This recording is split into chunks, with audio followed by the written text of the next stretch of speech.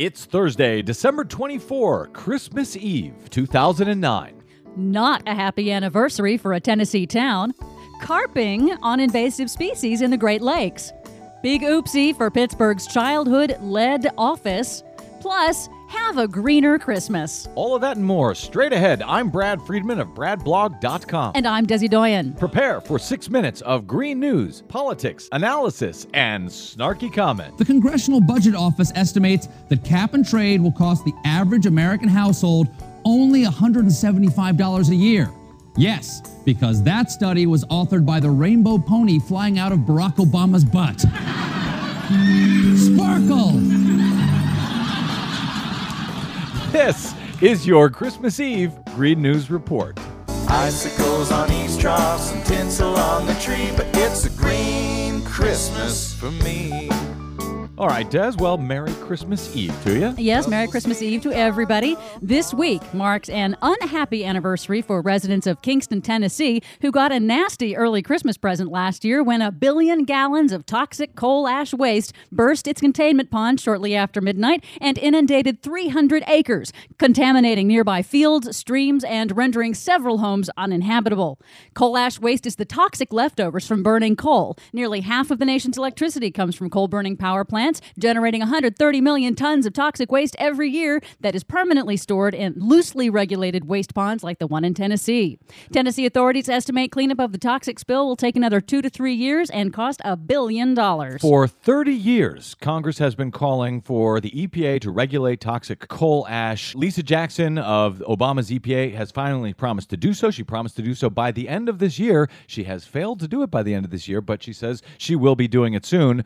I think we should take the opportunity here at the end of the year to give credit where it's due to the Obama administration on the EPA front and the climate front. They've been very, very good. Plenty of criticism for them elsewhere. But on the green issues, I think we've seen a sea change, certainly from the previous administration. No question about that. Indeed. And the Obama EPA did promise to have new regulations by the end of this year, but that process has been stalled due to lobbying by the coal industry. Really, you don't say. They don't want anyone to regulate them, just as they have gotten away with for the last 30 years? I'm shocked.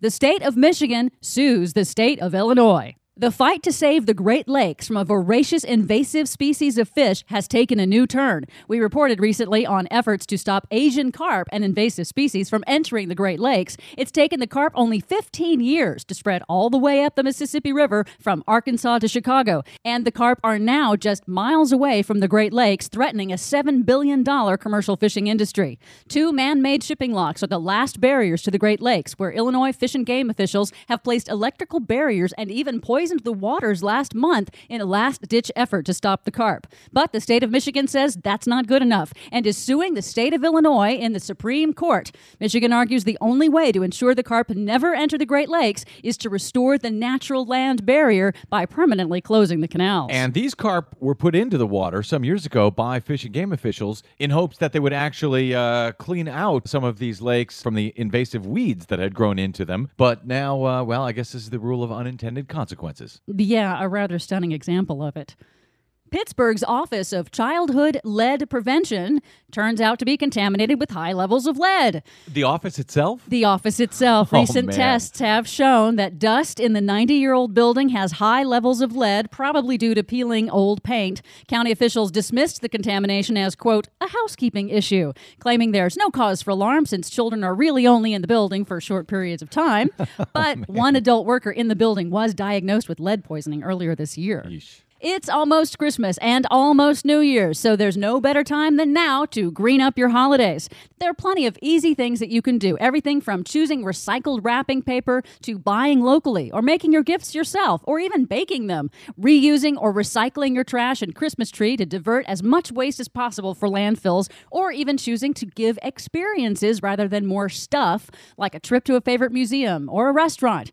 We have lots of tips and tricks for you to green up your Christmas, including, here's a new one. If you find you have broken Christmas tree lights, get a jump on next year by recycling them and getting super efficient LED Christmas strings at the after holiday sales. LED Christmas lights use 90% less energy and last much longer, too. And when you talk about more stuff, people need to understand that all of that stuff, even if it's not, electrical stuff that uses a lot of energy, It uses a lot of energy and resources, most likely, in the distribution, in the manufacturing of the product. It is something to keep in mind.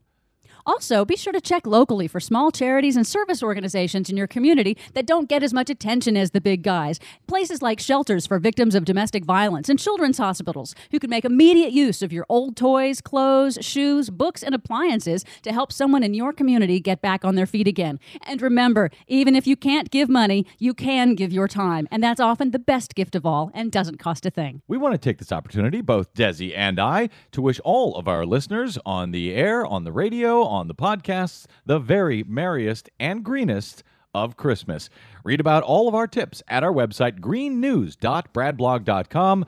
I'm Brad Friedman. And I'm Desi Doyen. And this has been your Christmas Eve Green News Report. Red bows on the railing, snowflakes on the ground, but it's a green Christmas in this town.